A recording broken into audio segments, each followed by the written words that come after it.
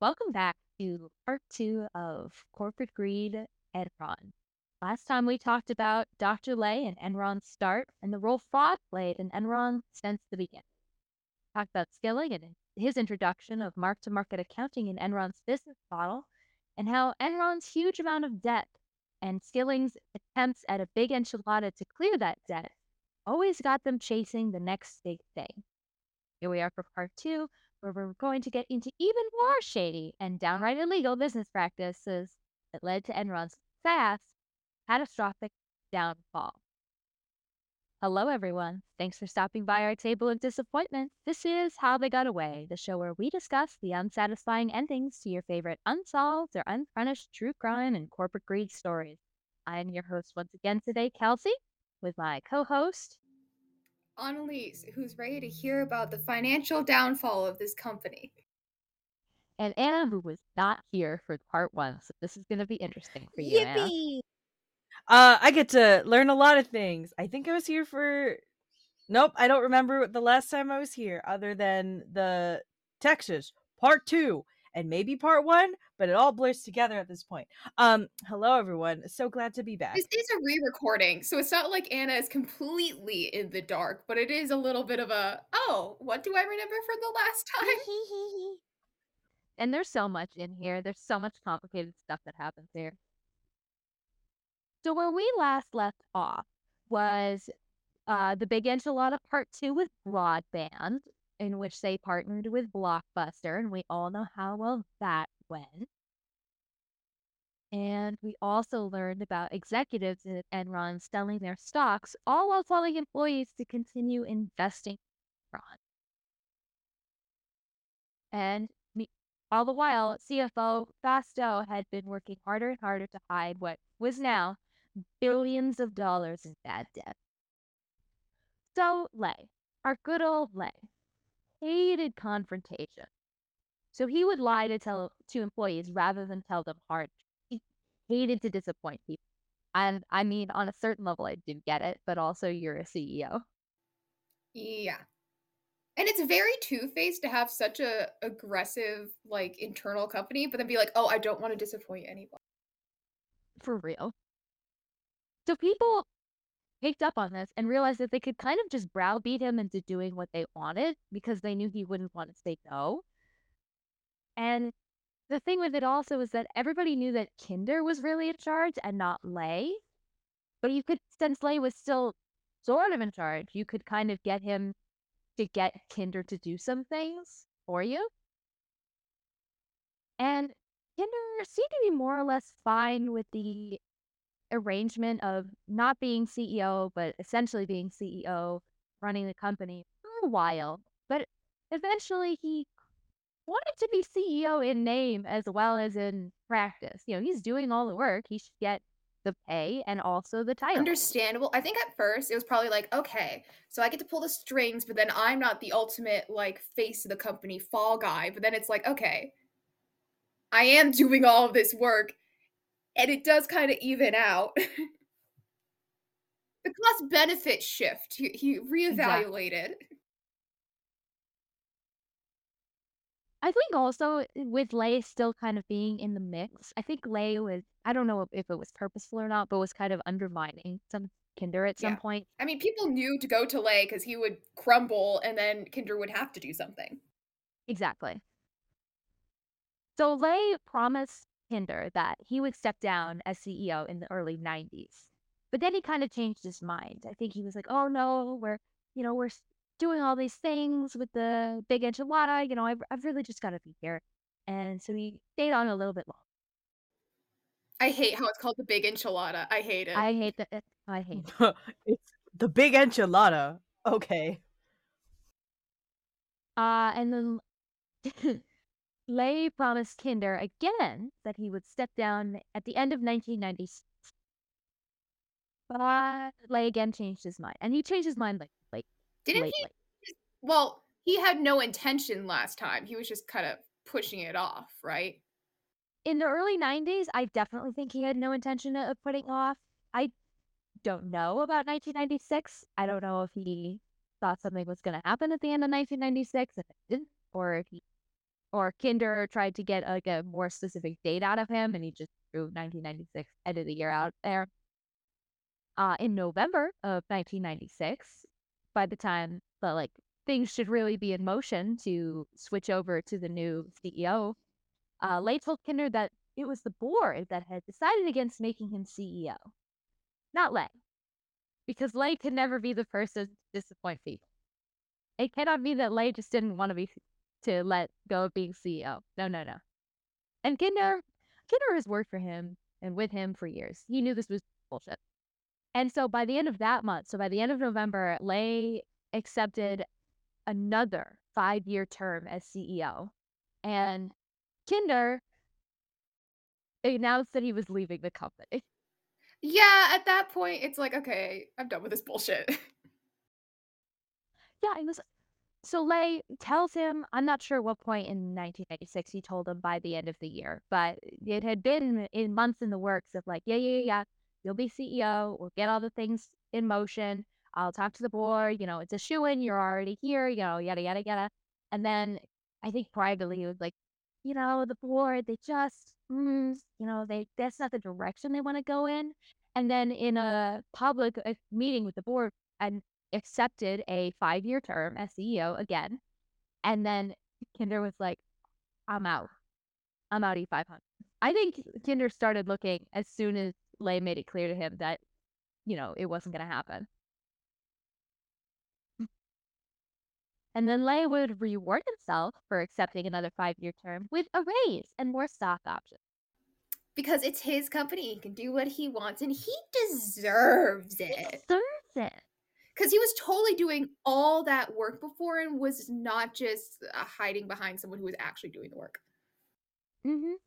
Kinder used the sale of his Enron company stocks to build his own multi-million-dollar company. And honestly, good for you, Kinder. You don't want to be CEO of this bullshit. Yet, honestly, Kinder got out at a great time and stayed out. And really avoided a lot of the downfall that we are going to see in the next years here.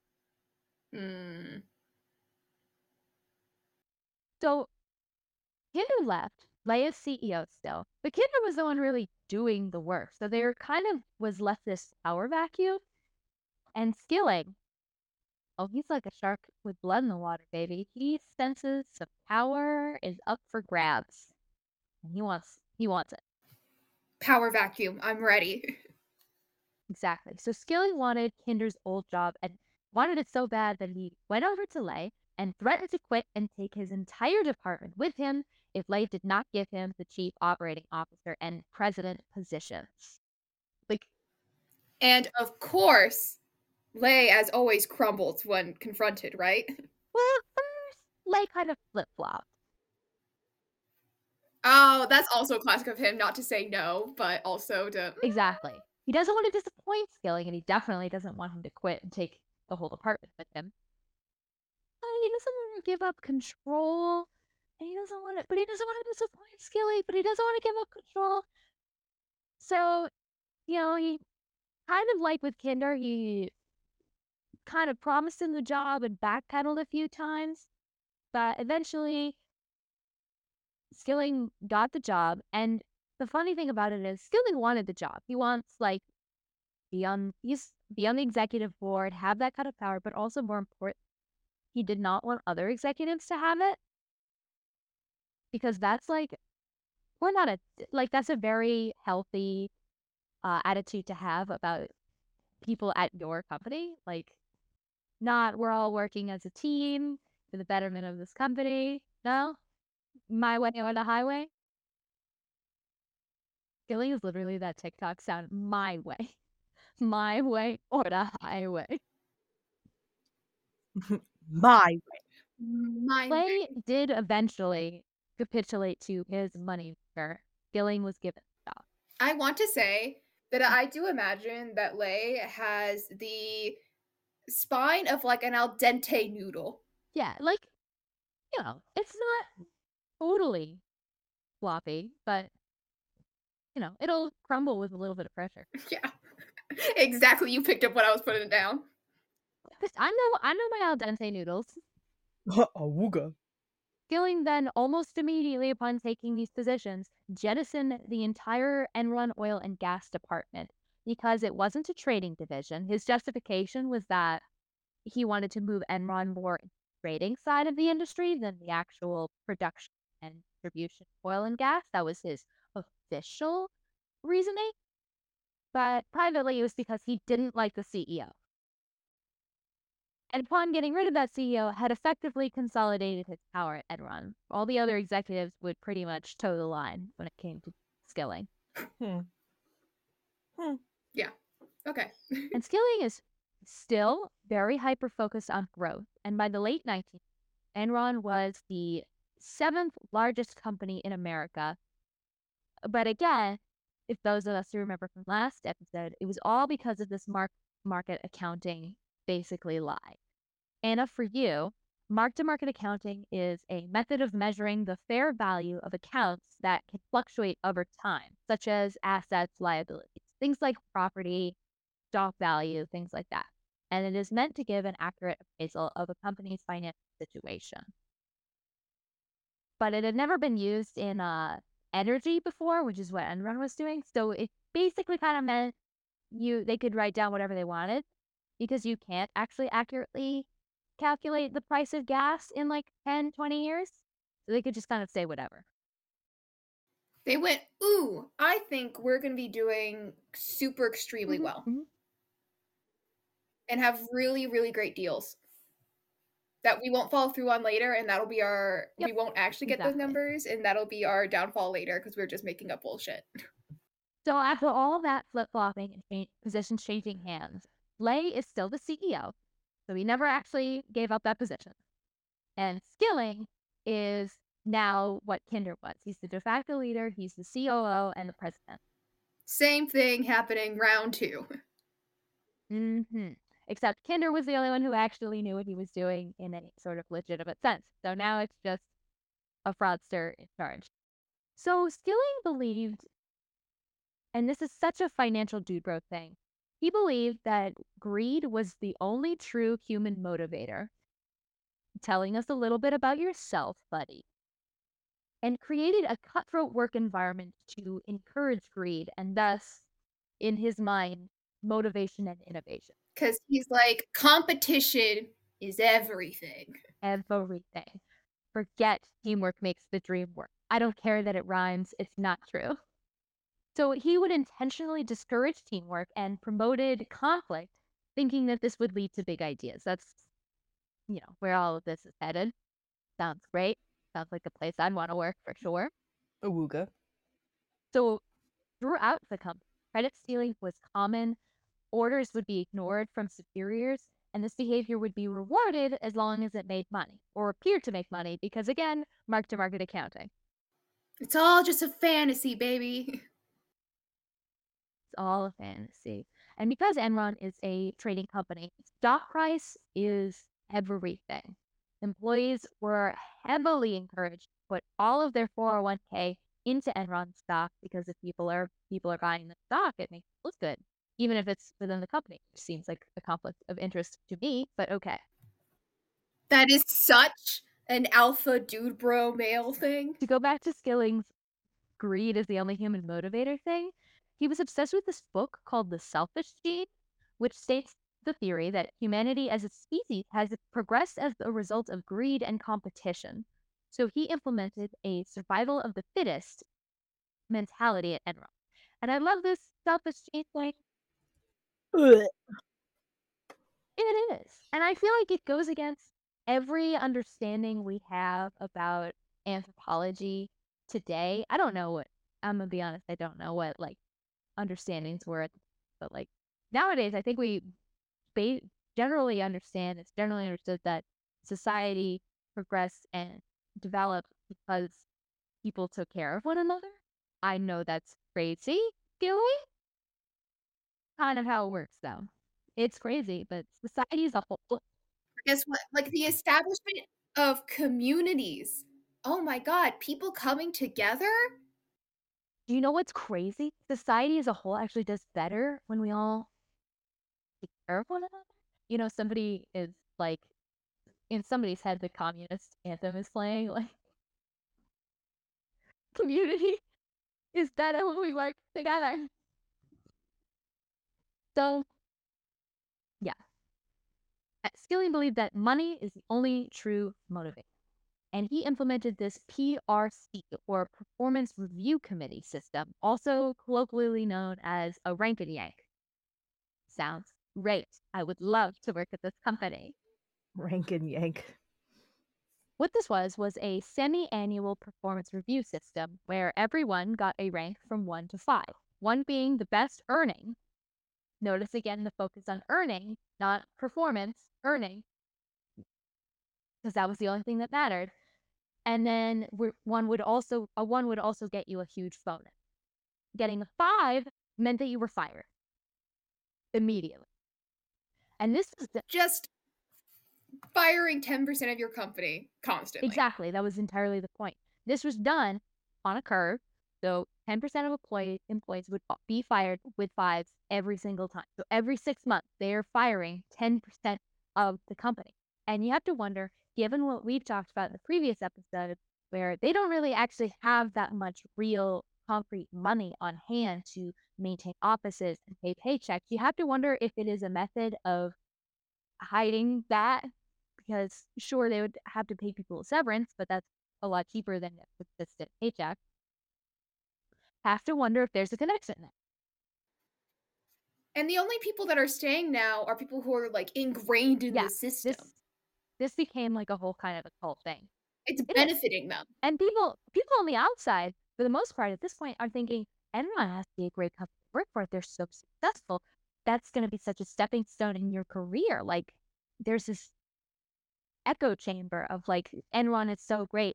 You're so lucky to work here, all of this. And then within the company, there's this toxic, cutthroat environment of like encouraging you to undercut your fellow coworkers and do whatever it has to be done to get the numbers on the book, even if, again, there is no actual money changing hands. This competition system and the cult mentality that it kind of made spread throughout the entire company, as well as Skilling's methods, especially after he became COO and president. And Skilling, after he became COO and president, kind of pulled an Elon. And what I mean by that is he got his hair filled in. He got hair plugs and he got LASIK eye surgery and he started working out.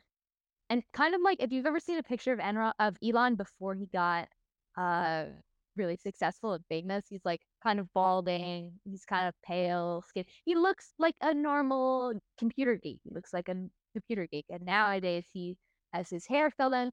I think he's 50, 60, and he's got like the hair of a 20-year-old. Because he went Very normal, Elon. Very normal.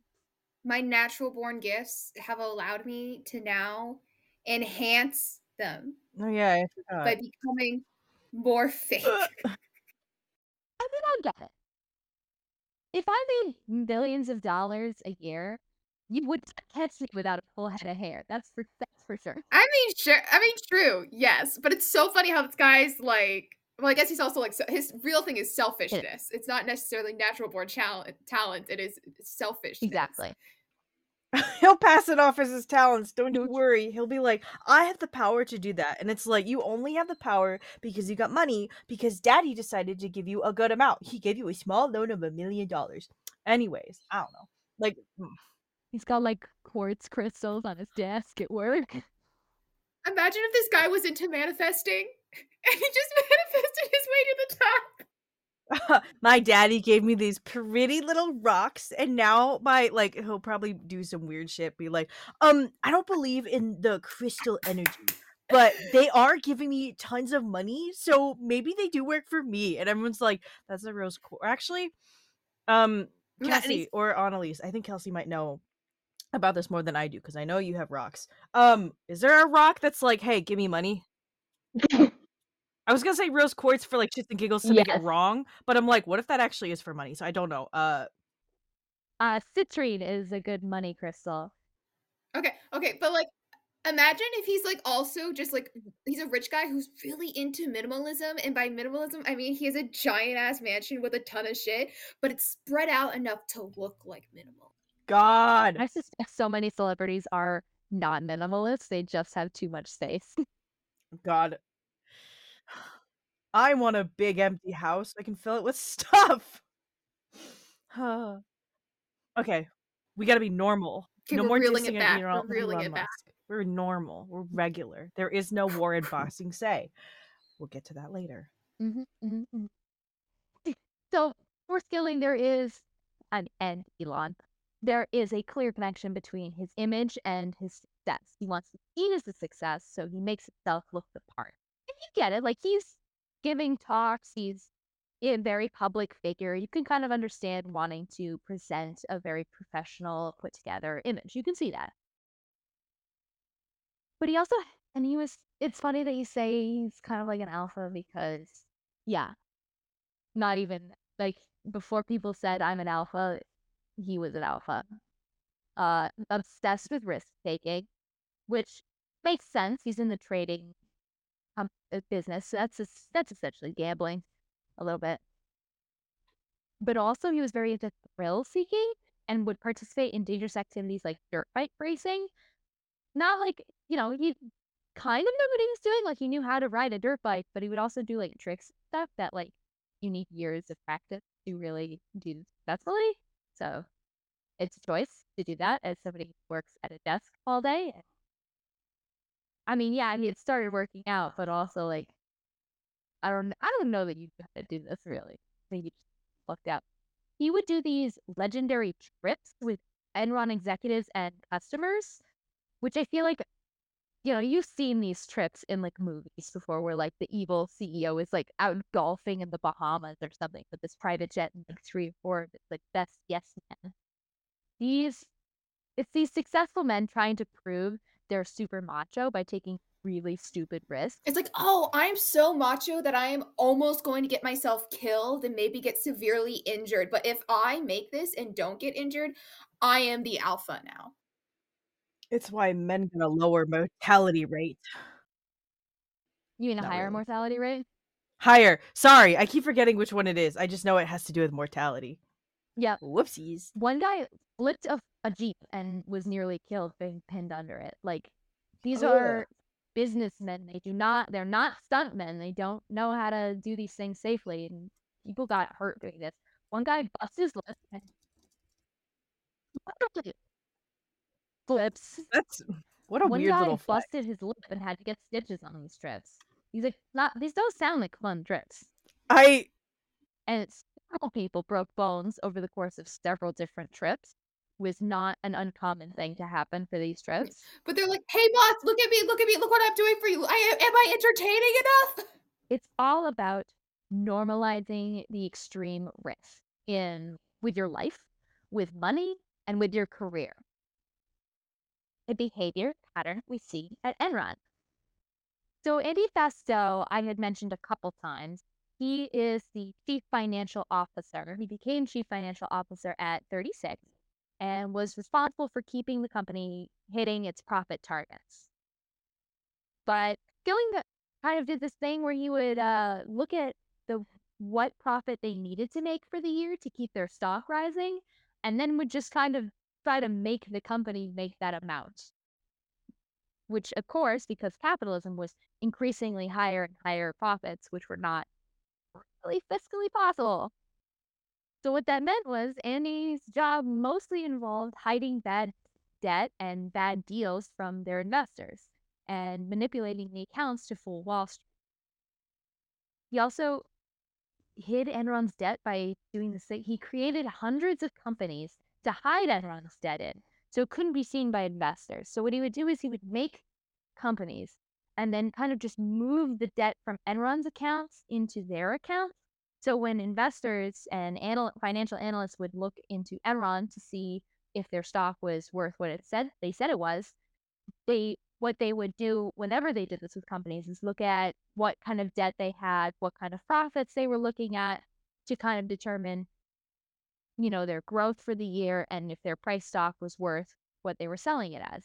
And so if he moved all the debt to another company, Enron doesn't have this debt. Enron has all these profits, just profits, no debt. So that kept their stock price up. This is also It's illegal. just a little scapegoat company. It's fine. It's fine. But, you can move the debt, but you still have the debt, and people will be looking to collect. So Fastow set up this private equity fund, LJM, which would act as a slush fund open only to favored employees. A slush fund is a fund or account used for miscellaneous income and expenses, particularly when they are corrupt or illegal. So when somebody is talking about a slush fund, it's something that's sketchy. By its nature is sketchy.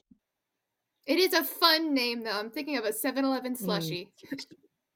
So what this would do is Enron assets were sold to this fund to raise money for the company to hide debt. So they would sell Enron's assets to this slush fund, which is dubious at best, illegal at worst, and then they could use those funds to hide their debt, pay their debt, things like that.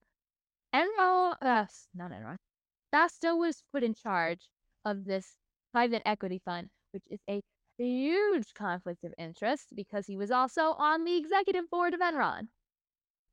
The board didn't see an issue with this and voted unanimously to exempt Fastow from the company's code of ethics and gave him authority over the fund. If you need to unanimously vote to exempt a person from your code of ethics, you are doing something bad. It really doesn't matter what it is. Code of Mm-hmm. ethics. That's a big red flag. Ooga. That is a cinnamon red flag. And of course, Fastow would use his position to make sure that the deals between Enron and this fund had a little something in it for himself. That's a big hint. And through this, he lined his pockets with tens of millions of Enron's money. Ooh, he's stealing.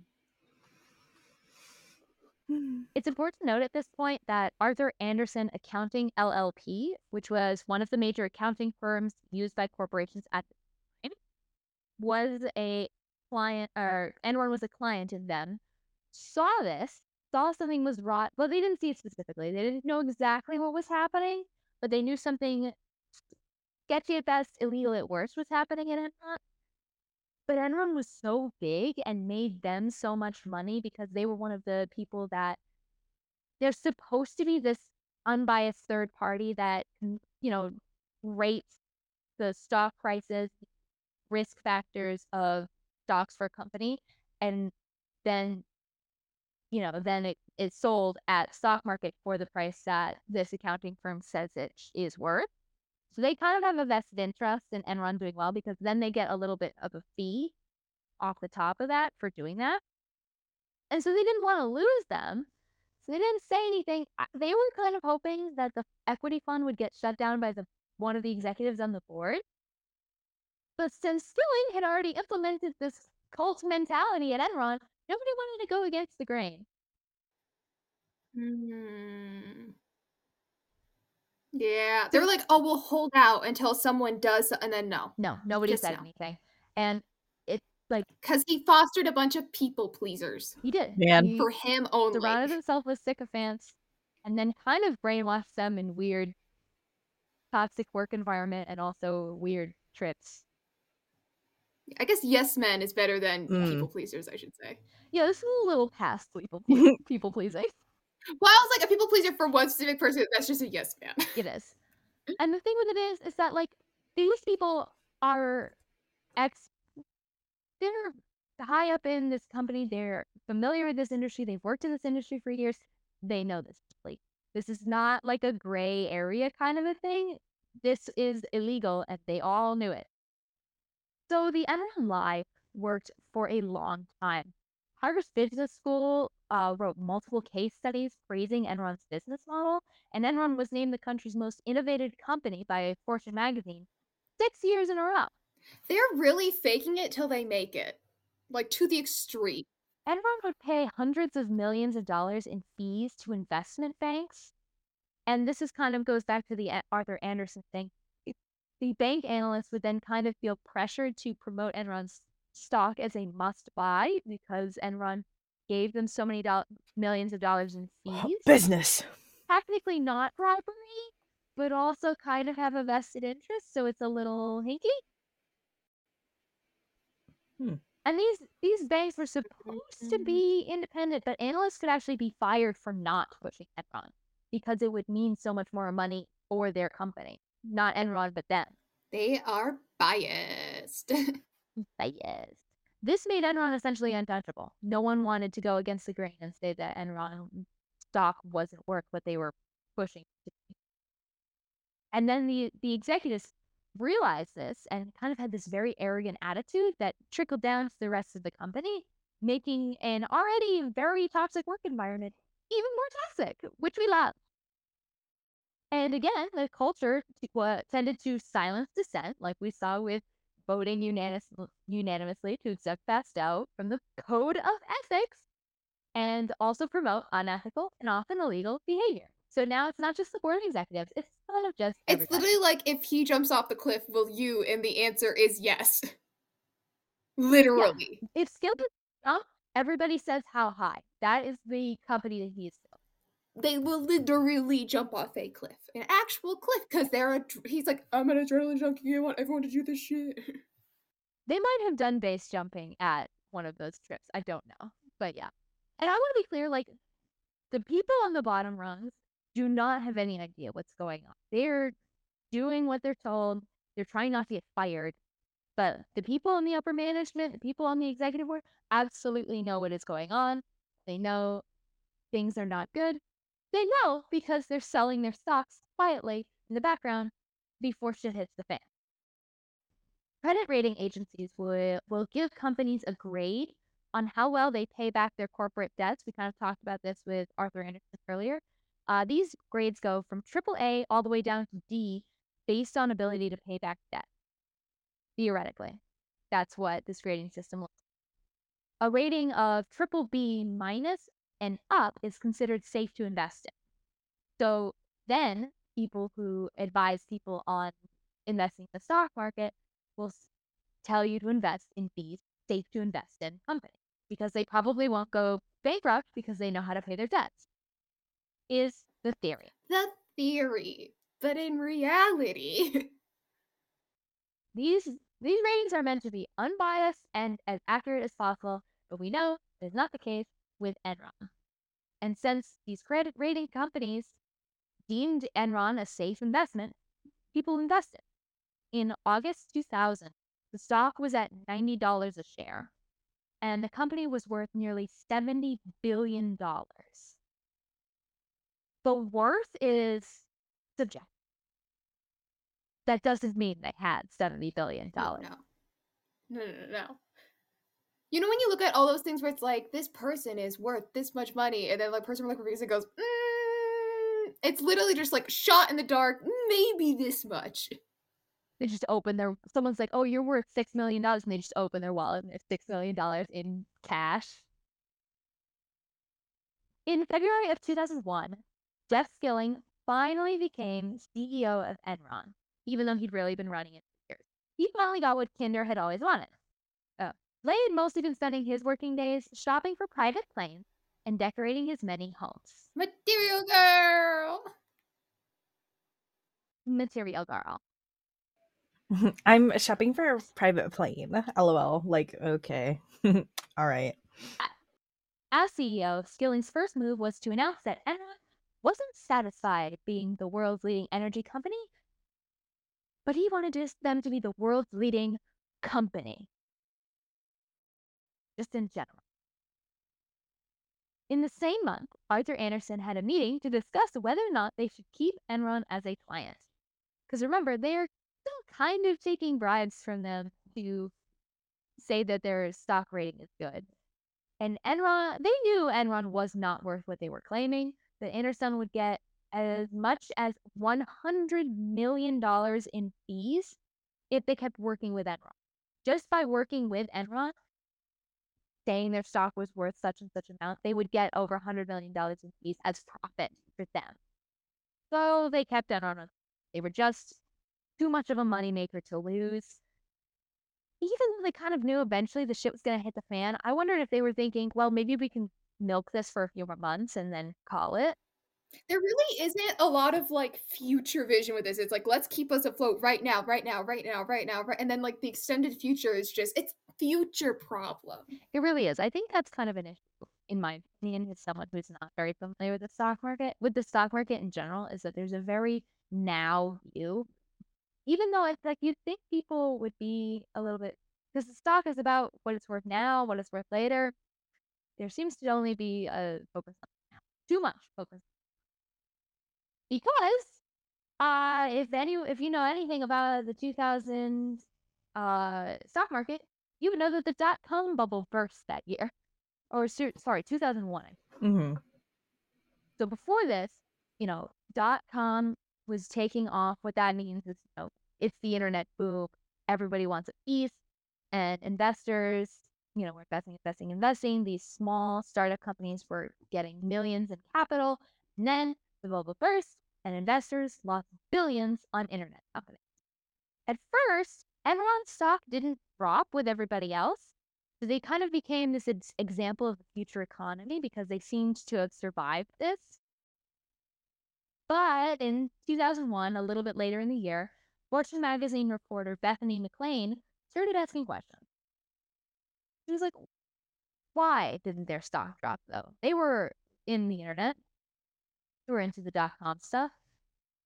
But she was essentially bullied by Skilling for asking very basic questions about how Enron made their money. Oh, of course, because he's gonna say, I'm going to go on the counterattack here. I'm gonna be aggressive. Like how people, when they get cornered in something, just get mad and start yelling? Because if you're louder, it's better. That. Yes, Gaslight Gatekeeper Girl Boss. he is literally gaslight girl boss gatekeep. What's the word? Girl boss gaslight girl boss gatekeep. Andy Fastow and some other accounting executives came to meet with Bethany to explain all the financial aspects of Enron to her. I have to imagine this was a bit of a mansplaining meeting. Literally, scratch his head. She didn't say it was, but I feel like it was. At the end of this interview, Andy Fastow said to her, quote, I don't care what you write about the company, just don't make me look bad, unquote. Because he only cares about himself. A reminder, this is the man who is embezzling millions of dollars from Enron at this exact time. I think that's very interesting that he's like, you can write whatever you want, but don't write about me. And I'm like, isn't the company kind of a reflection of you? Like, what is that? Buddy, what does that mean? Like, you're still getting doo-doo coverage. No, because it's not his fault. I'm like, I could never do that. Yeah. No. And it's like, where are you getting this money? Because I know they don't just have the money on hand. It's truly like it really makes you realize that money is a concept. Also, for those keeping track, speaking of money as a concept, at this time, Enron was actually $30 billion in debt, and Andy Fastow was hiding it. $30 billion is fuck you money. I'm not even really able to comprehend. So investors in Enron really generally had no questions as long as the money kept coming in. No more money? Now we have some questions. Now there are some issues that are going to arise. Enron was still reeling from the failure of Enron Broadband as well as some other ventures. Remember the broadband thing that failed spectacularly? Yeah. Oh, yeah. Beautiful. Wonderful. This meant lots of debt. They couldn't hide all of it. This was a bad time for extra scrutiny for Enron. Investors began to take a closer look at Enron and wondered if it's really worth all the hype. He's doing so well. In March of that year, Skilling's the CEO about a month. Fortune magazine finally publishes Bethany McLean's article titled, Is Enron Overpriced? And this is where the facade begins to crack. Because our girl Bethany she knows a rat when she smells one. Let's go, Bethany. Short sellers who are investors who bet against a certain company. So short selling as a whole is an investment activity in which the investor borrows securities and sells them in hopes of purchasing securities at a lower rate in the future, basically betting that the company's stock will fall. That's what they do. They started to look into it and discovered a lot of what we already know. They started to realize that Enron was generating very little profit and had massive debts, and their worth was greatly over exaggerated. Exploding, imploding really within itself. Enron's decline was exponential and fast. Interesting. It is imploding. At first, it was kind of difficult to see a problem, but then everything kind of just went down all at once. By the end of March, not even Jesus. 2 months since CEO, by Ooh. the end of March, the stock price had dropped from $79 at the start of 2001 to 58. It had dropped $21 within a month. Or sorry, within 3 months. I could say some of that maybe the result of the dot-com bubble burst. Yeah. Not all of it. $30, a $30 drop. Most companies will fluctuate between like $1 in value within 3 months, unless something like happens. In April, a conference call following Enron's first quarter earnings release occurred, in which investors come and are encouraged to ask questions, things like that. A short seller asked to see a balance sheet. Ooh. Skilling tried to avoid this question, but the short seller pointed out that Enron was the only financial institute unable or unwilling to provide a balance sheet with their earnings release. So if you thought though, like, oh, why would they provide a balance sheet? Very normal to provide a balance sheet at these sorts of Get times. him. Get him. Skilling, in a live call with investors, clients, employees, called this short seller an asshole. Of course, because when he's backed into a corner, what is he gonna do? Former CEO Lay was horrified because he was in this call too. He's showing his true colors, Yeah, though. this is who We you know who hire. this guy is. Enron's PR team, because this is a huge company, of course they have a PR team, begged Skilling to apologize, and he ignored them. Does he sound like another billionaire we know? Insert any billionaire's name here. Because he's an alpha male that refuses to go back on his words or apologize for anything he's done. It's always moving forward. It is the present, not the past, not the future, the present. It's all about the now. If I apologize, I'm weak. That's something in a beta male would do. Alpha. It is all about the present. It was at this point that Skilling seemed to start showing the cracks. He regularly would show up to work unshaved and unkempt. There was the whole asshole incident, which is not exactly CEO behavior, or at least it shouldn't be. He would spend his free time smoking and drinking white wine. I don't know why it was white wine specifically, by himself in Houston bars. What a goofy little Goofy detail. little detail. Man does not like a red. He's really out here like, I did not take a shower, I did not shave, and I'm spending my time drinking white wine, which, like, I'm not a wine person, but I'm like, wine? Wouldn't you? That's not very, like, alpha male of you. Wouldn't you go for, like, a whiskey or a bourbon or something if you're really going through it? Fake alpha male. Also in a I bar. mean, like, at a bar, still. Also in a bar, not in his house. This man's supposed to be uber rich. Why are you drinking in bars? Wouldn't you drink at home your nice fancy wine? Maybe because he's like, I want people to feel bad for me. Maybe. At this point, people who knew him suspected that he had depression, which honestly I think he did. He probably did because he was probably realizing that everything was going to shit. In August of 2001, same year, he announced that he was resigning as CEO of Enron.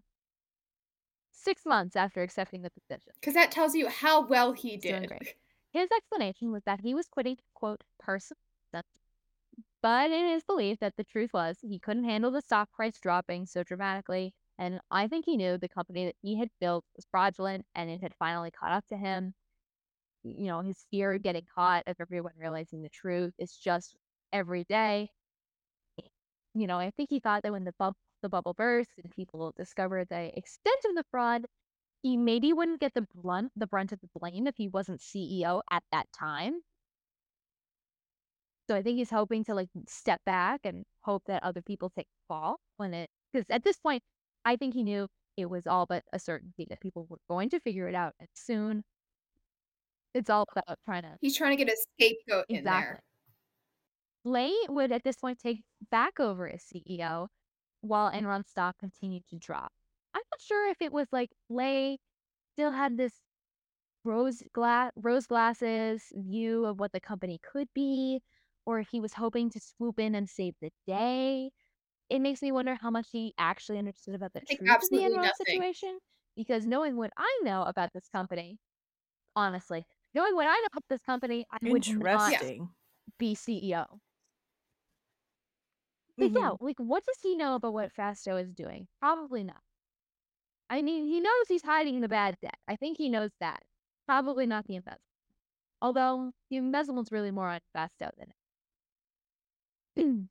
Around this time, Enron Vice President Sharon Watkins, so she's on the executive board, looked over Enron's assets to determine what could be dumped to make the company quick cash, because they need to start paying back these debts. She discovered accounting fraud on an unprecedented scale. I think a lot of the executives were willfully blind, I think, to a lot of this. Were kind of aware that something was rotten, but didn't look into it, because if they looked into it, they would, like, on some level knew if they looked into it, they would know how bad it was and, like, couldn't ignore it, which I think explains why it is at this point somebody on They're the like out of executive board sight, is out of finally mind. noticing. Exactly. She realized that Enron was doomed and immediately That's started. kinda goofy to be like, "Oh, I know it's gonna be an issue, but I'm not gonna look at Exactly. it." It's all about the now, Anna. It's not about the later. Oh, you're right. They were just like, "That's for future me to worry about. I don't give a shit." Mm-mm. She realized that Enron was doomed and started interviewing at other companies immediately. Good for her. Get out. Once Watkins had left, she wrote a 7-page letter to Lay detailing exactly what she had found and warned that it would only be a matter of time before it was all brought out in the open, and that Lay should clean this shit up as soon and as quietly as possible before someone blew the whistle and people went to jail. I love it. Good for her. The thing is, I don't know why she didn't blow the whistle. Maybe because she was worried that her executive position at the company meant she might be found culpable. But I feel like if you bring it, like, you're less likely to get in trouble. Not really sure. What do you think, based on what we've said about Lay? What do you think he did with this information? As someone with a not alpha male, I don't have an alpha male mindset, so I don't get it, but I think it's essentially like, is that an issue? Well, I'll do so. I'll do. Let me just. We'll do something in a bit, but just lots of non-answers. It's also interesting. I don't believe Skilling was no longer CEO, but I believe he was still at the company, and she did not go to him. She went to Lay. Interesting note. Lay, as some of you may have guessed, waved off her consent. He's delusional. And Watkins, being one of the few executives at Enron who had encouraged the company to act responsibly, now gone. I will say, there is Lay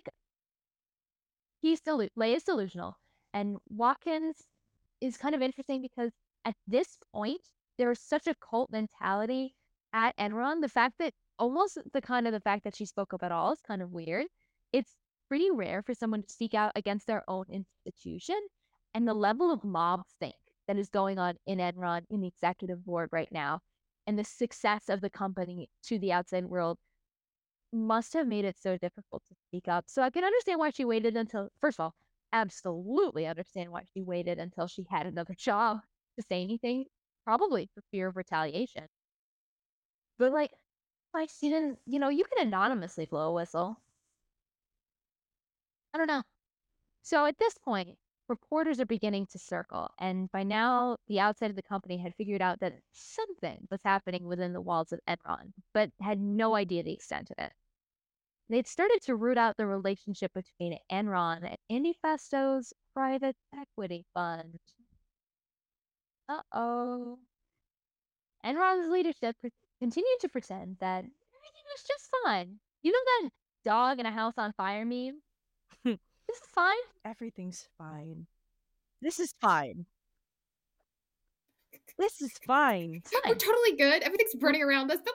Fine. Lay again reassured employees that everything was back on track and urged them to continue to purchase and talk up Enron stock. Employees would lose over $2 billion doubling down in stock as they were told to by their CEO, while Lay secretly dumped all of his Enron stock and collected tens of millions of dollars. Of course, because that made him more money because not everyone just dumped everything at the same time because they were putting up a facade. Exactly. In October of 2001, still the same year, this is all going down the same year, Oh my Enron god. had no choice but to report a $1 billion loss. The first time they'd ever reported a loss. Rough. And it was $1 billion. $1 billion And they tried though? to like lay it down and kind of gaslight everybody and say it was a quote non-recurring charge It's just a small loss of $1 billion. Don't worry about of it. $1 billion. And nobody bought that for a second. A small loss of $1 billion. Small loss of $1 billion. Immediately afterward, the Wall Street Journal published a scathing article. Keep in mind, this is the same journal that had been praising Enron not a couple of years before, criticizing Enron's relationship with Andy Fausto's private equity fund. So they were like, not only did you have to report a loss, we know about this fund. At this point, I think people knew there was something sketchy going on, but they didn't know like exactly what was happening. They just knew it was bad. Because if they knew exactly what was happening, people would have already been going to jail because this is illegal. At this point, like, this was news. This was all over everybody. Andy Fausto's own brother read the article and then emailed Andy saying that he knew there was no way it could be true because if Andy had really made millions of dollars this way, there's no way he would allow his brother to keep driving a 7-year-old Toyota Camry. That's the reason. A hilarious response. That's a sibling response. I honestly think he truly didn't believe it and was trying to like make light of it. Danny to be like, come on, man, there's no way. You're fine.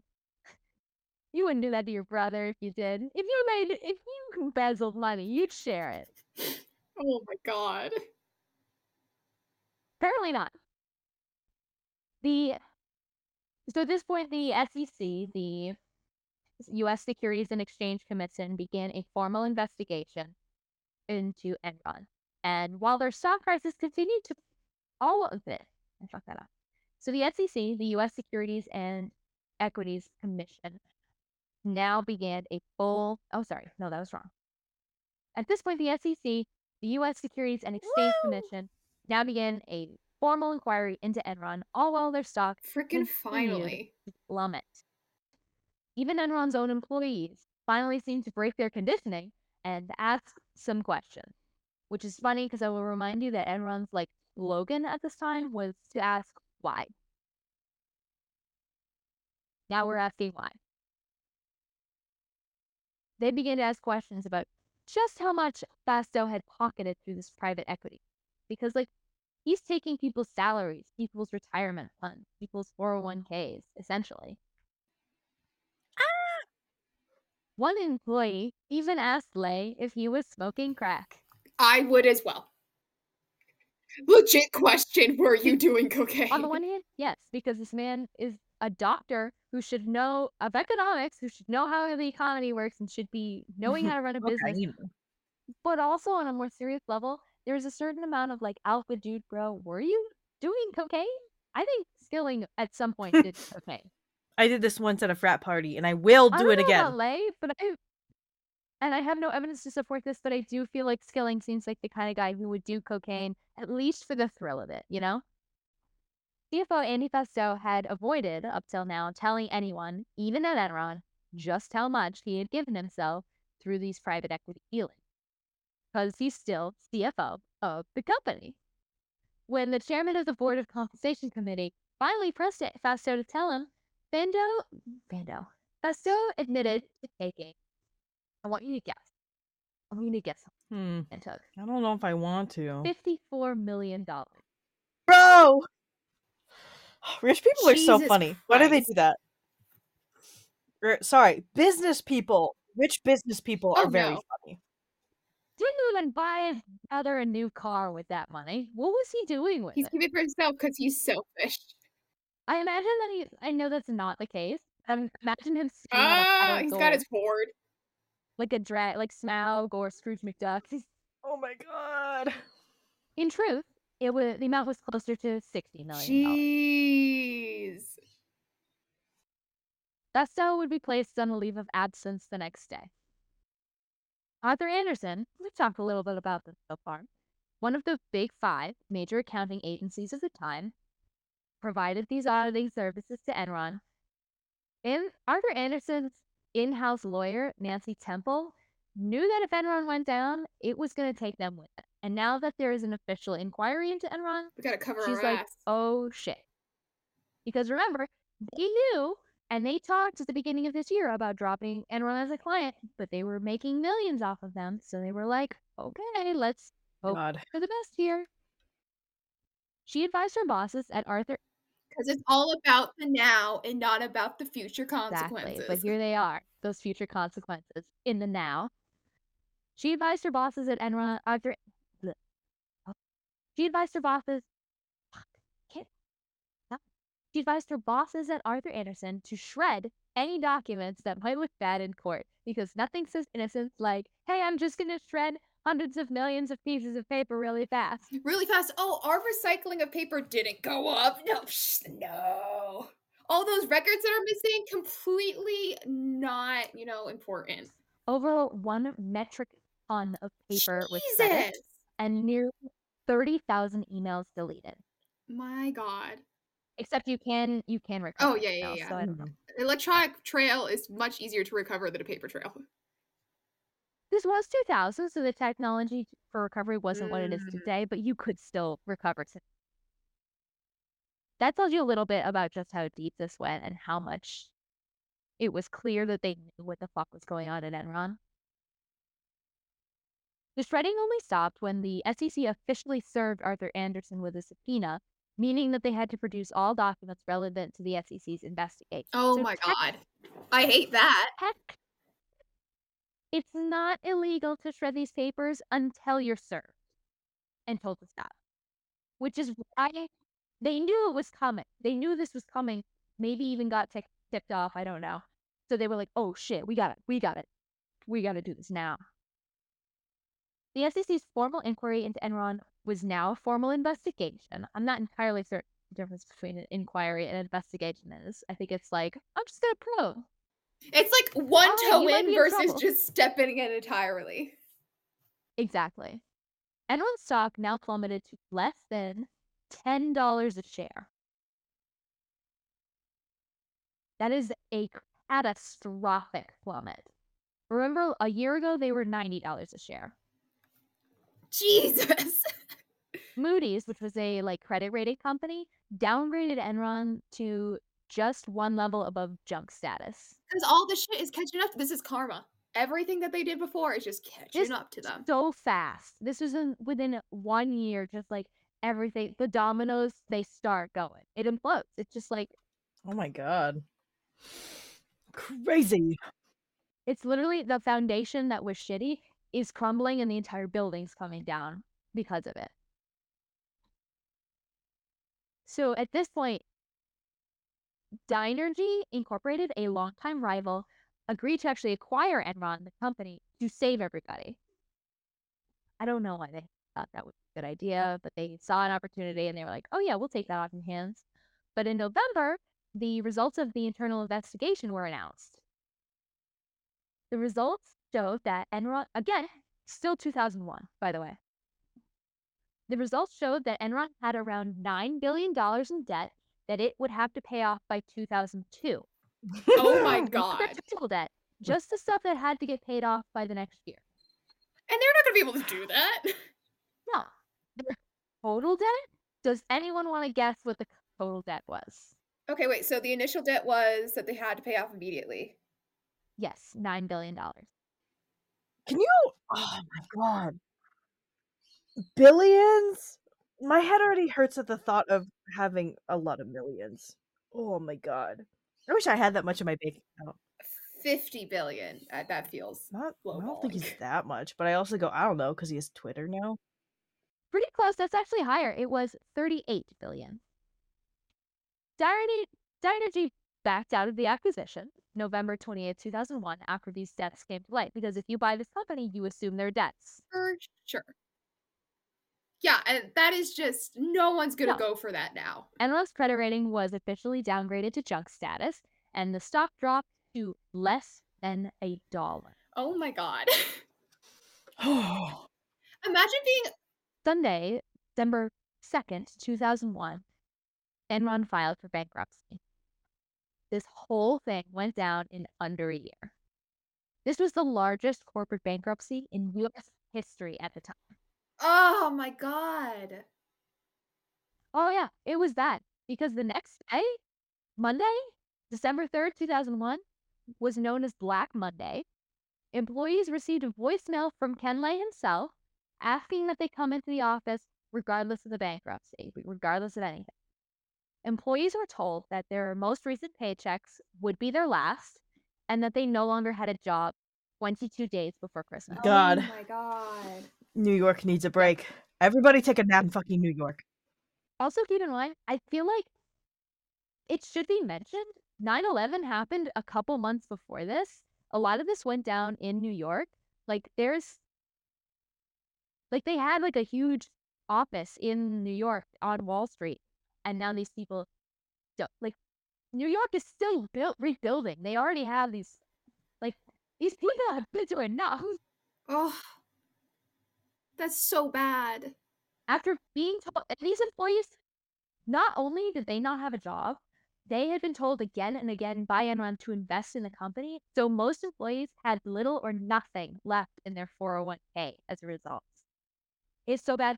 People walk, there's a really good documentary that I'm going to call out later here that has footage, because reporters at this point, we'd already talked about, were kind of outside of the building trying to get quotes from people because they knew something was going on, especially now.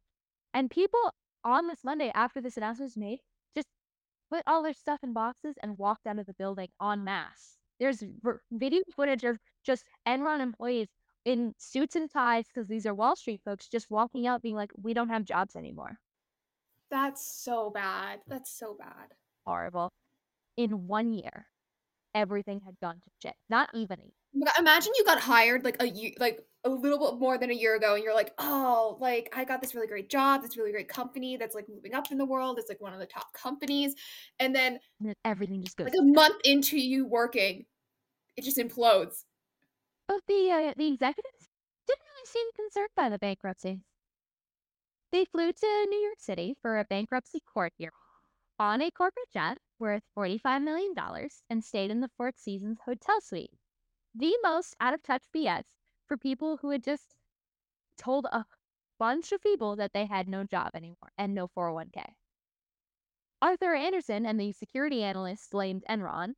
Enron blamed Arthur Anderson. No one wants to take the fall for this. It's everybody's fault, but Arthur Anderson should absolutely face some culpability for knowing that this stock was not safe to invest in and saying it was anyway.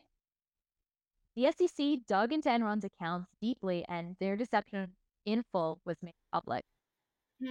Arthur Hmm. Anderson was actually found guilty of destroying evidence because it's technically not illegal, but it's illegal. But due to flawed jury instruction, the Supreme Court overturned the conviction. This kind of goes back to, in a previous corporate greed episode, we've kind of talked about culpability of a company versus Yeah. individuals before, and it's difficult to say that the entire company, because again, like, the company has a person's name, but it's a company. Yeah, and there's a lot of people who work under that company, so it's really hard Yeah. to pinpoint who was doing what under the umbrella. Mm-hmm. So technically, Arthur Anderson was found not guilty, but practically, they were done.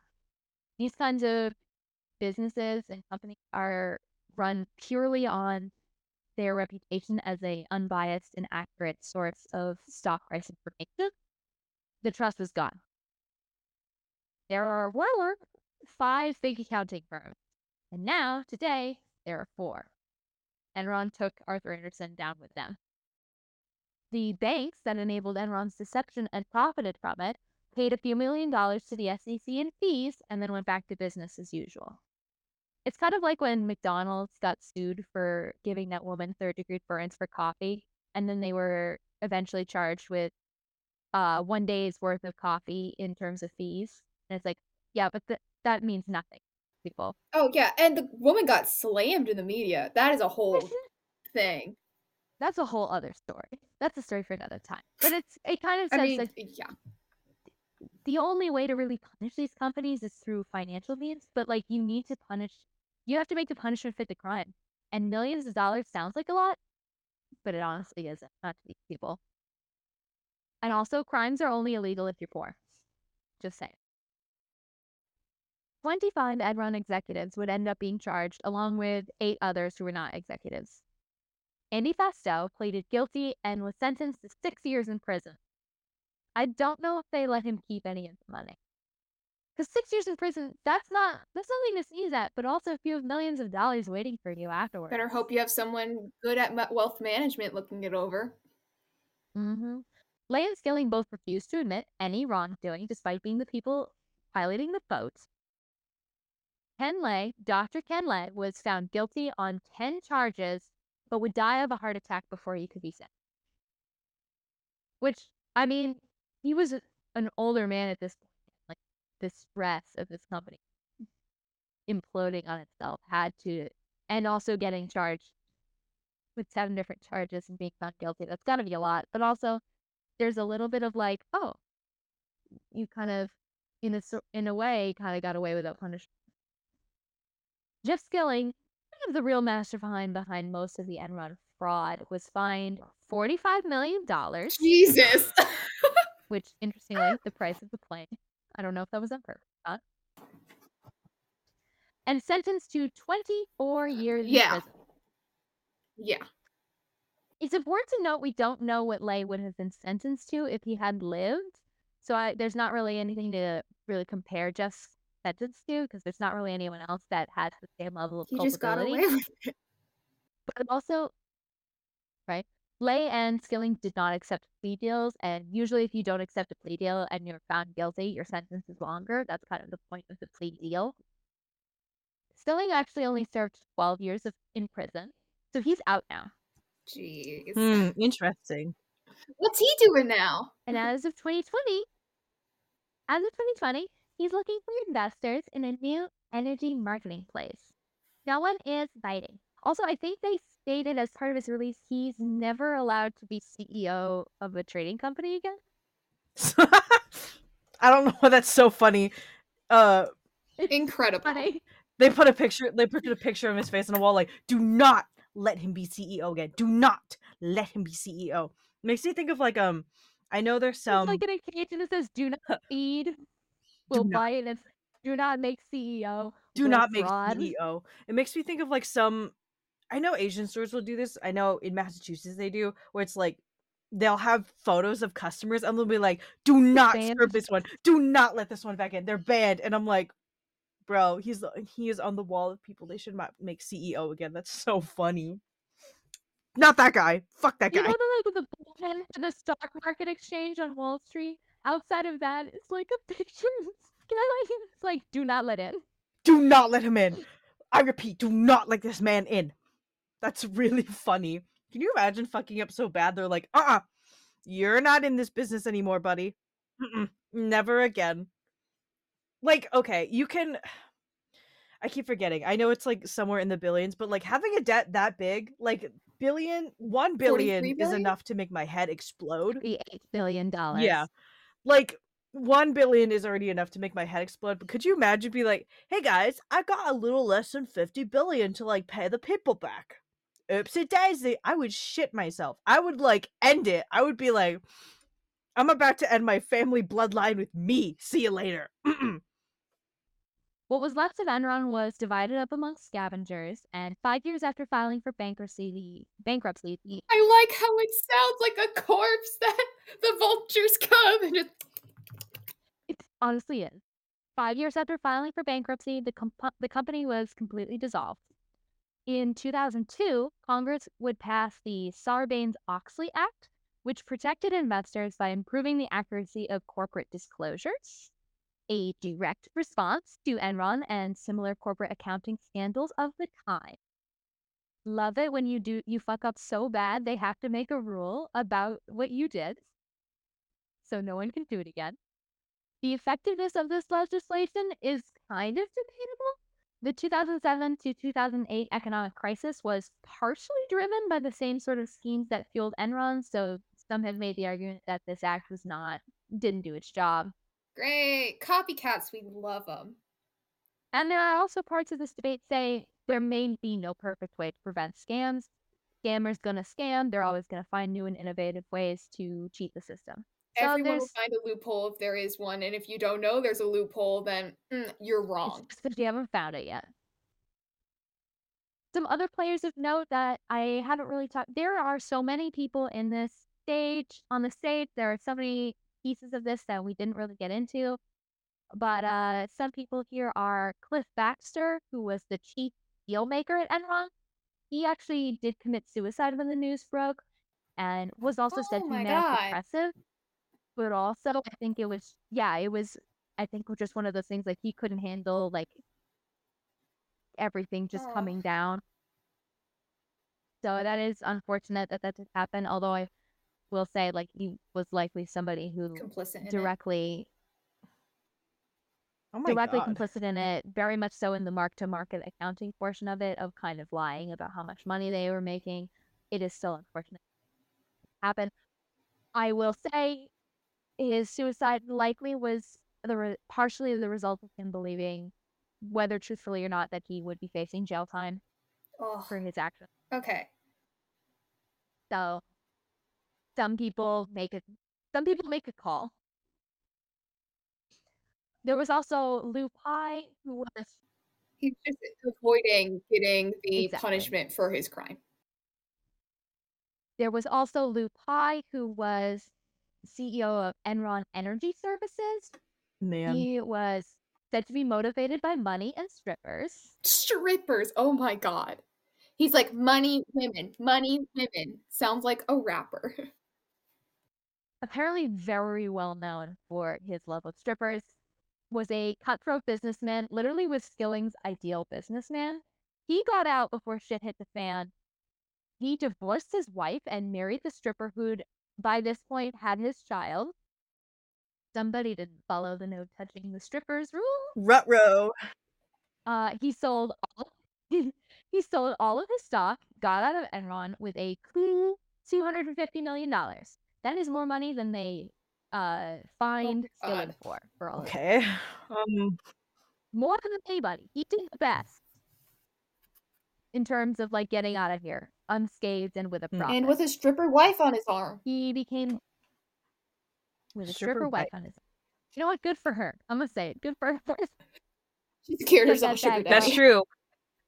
That's true. I will give her that because slay easy. I don't know if it's easy money, but you know what I mean. Yeah. He became the second largest landowner in Colorado. I don't know if that is still true. That this was in the early 2000s. And when he left, the divisions he he left, He came out net positive he did. on all fronts. When he left, they lost about $1 billion, which of course Enron hid from the public. I'm not really sure what that was about, but he left as CEO, and then suddenly they were missing $1 billion. I don't think he took it. I think he was just maybe hiding debt. And then when he left, he was like, "Oh, by the way, here's the IOU for $1 billion," and just kind of like threw it in the room and then ran out. Yeah. And what you'll recall way back when in part one that Enron had a lot of connections in the White House. Dr. Lay specifically had a lot of connections in the White House. So when Enron went down, there was some speculation if there was any political scandal, as they had been a big contributor to George W. Bush's first campaign. And George Bush even had to come out and say that he, quote, did not have financial relations with that man, Mr. Lay. I knew you were gonna do it! Did not have financial relations with that man. So our three main baddies, Lay, Festo, and Skilling, saw justice in some way. 20,000 employees lost their jobs all told, and $2 billion in pension and retirement funds disappeared. There, to just wrap this up, there is so much more to the story than what I could cover here. This is already 2 parts. This, as a recording, it's about an hour and 20 minutes. We'll see what it is when I cut it down. I definitely recommend looking at the documentary they've done in this called The Smartest Guys in the Room. It's free on Amazon Prime. It's almost 2 hours long, and it has a lot of the people who were involved in taking Enron down sitting in for interviews. It's really interesting. It's really informative. They really do a good job of, like, keeping the tension of, like, what it must have been like to be in Enron at that time, to try to track this down, figure out what's going on, following the money. But yeah, that's what I have for you. So much debt, so much lying and scamming, all the way from the beginning. It's kind of crazy because, like, Enron was dead and buried before we were even, like, in kindergarten, and it's so crazy to think about how it kind of shapes the economy today, not only in the congressional acts that came out as a result of it, but also I have to wonder how many people maybe took a page out of Enron's book when it came to the 2007 2008 crash. Definitely sounds like at least a few people were doing similar scams. I don't know how many people were trying to pull an Enron directly. But yeah, and what I really feel bad for is the employees who gave up years of their lives to this company, had this weird, creepy, cutthroat environment, just trying to get somewhere in this industry, being told by everyone outside of it that they were at the best company for the industry, and then they had to put up with all of this, only to not even get their retirement funds and to get cut just before Christmas. There's something about that that just makes it so much worse. God, that is so sick and twisted. But yeah, that's what I have for you for Enron. Thank you so much for listening. Please don't scam people out of millions of dollars. Please? Pretty please? Don't embezzle, guys. And also, don't create such a toxic work environment that people feel the need to do drastic things, probably base jumping, probably bungee jumping, flipping a Jeep, almost dying. Yeah. Please be normal in the business environment. You business majors are crazy enough as is, but oh Guess my what? god. Teamwork does Oh make my the That's the god. thing company about it, work. is that this company and everything that happened reads like an evil big business corporation in like a Hallmark movie, It's actually Saw. you know? Like, this is the company that the girl leaves when she goes to like the small town to meet the like local baker. And her like boyfriend is a skilling type. Babe, why won't you come back to the big city where me and the boys nearly kill each other? Babe, come Also, back. if you are in those circles and you see someone named Jeffrey Skilling asking for you to invest in a new energy company he has, don't. Maybe don't. Just Just That's my say say bad. no. no. Generally, I am a believer in learning from our mistakes and moving forward, but I wouldn't put that man in charge of anything. Yeah. Yeah, thank you all so much for listening. This was a long one. I Thanks for stopping by. Oh yeah, by the way, our table, which was on the third floor of Enron, somebody else took over the lease. So now it's just like a different office. It's very chill. The HR company is very good about getting benefits. People are actually getting work done. It's a much more chill office. Yippee. Thank you so much. Thank you. Bye bye. Bye. Bye.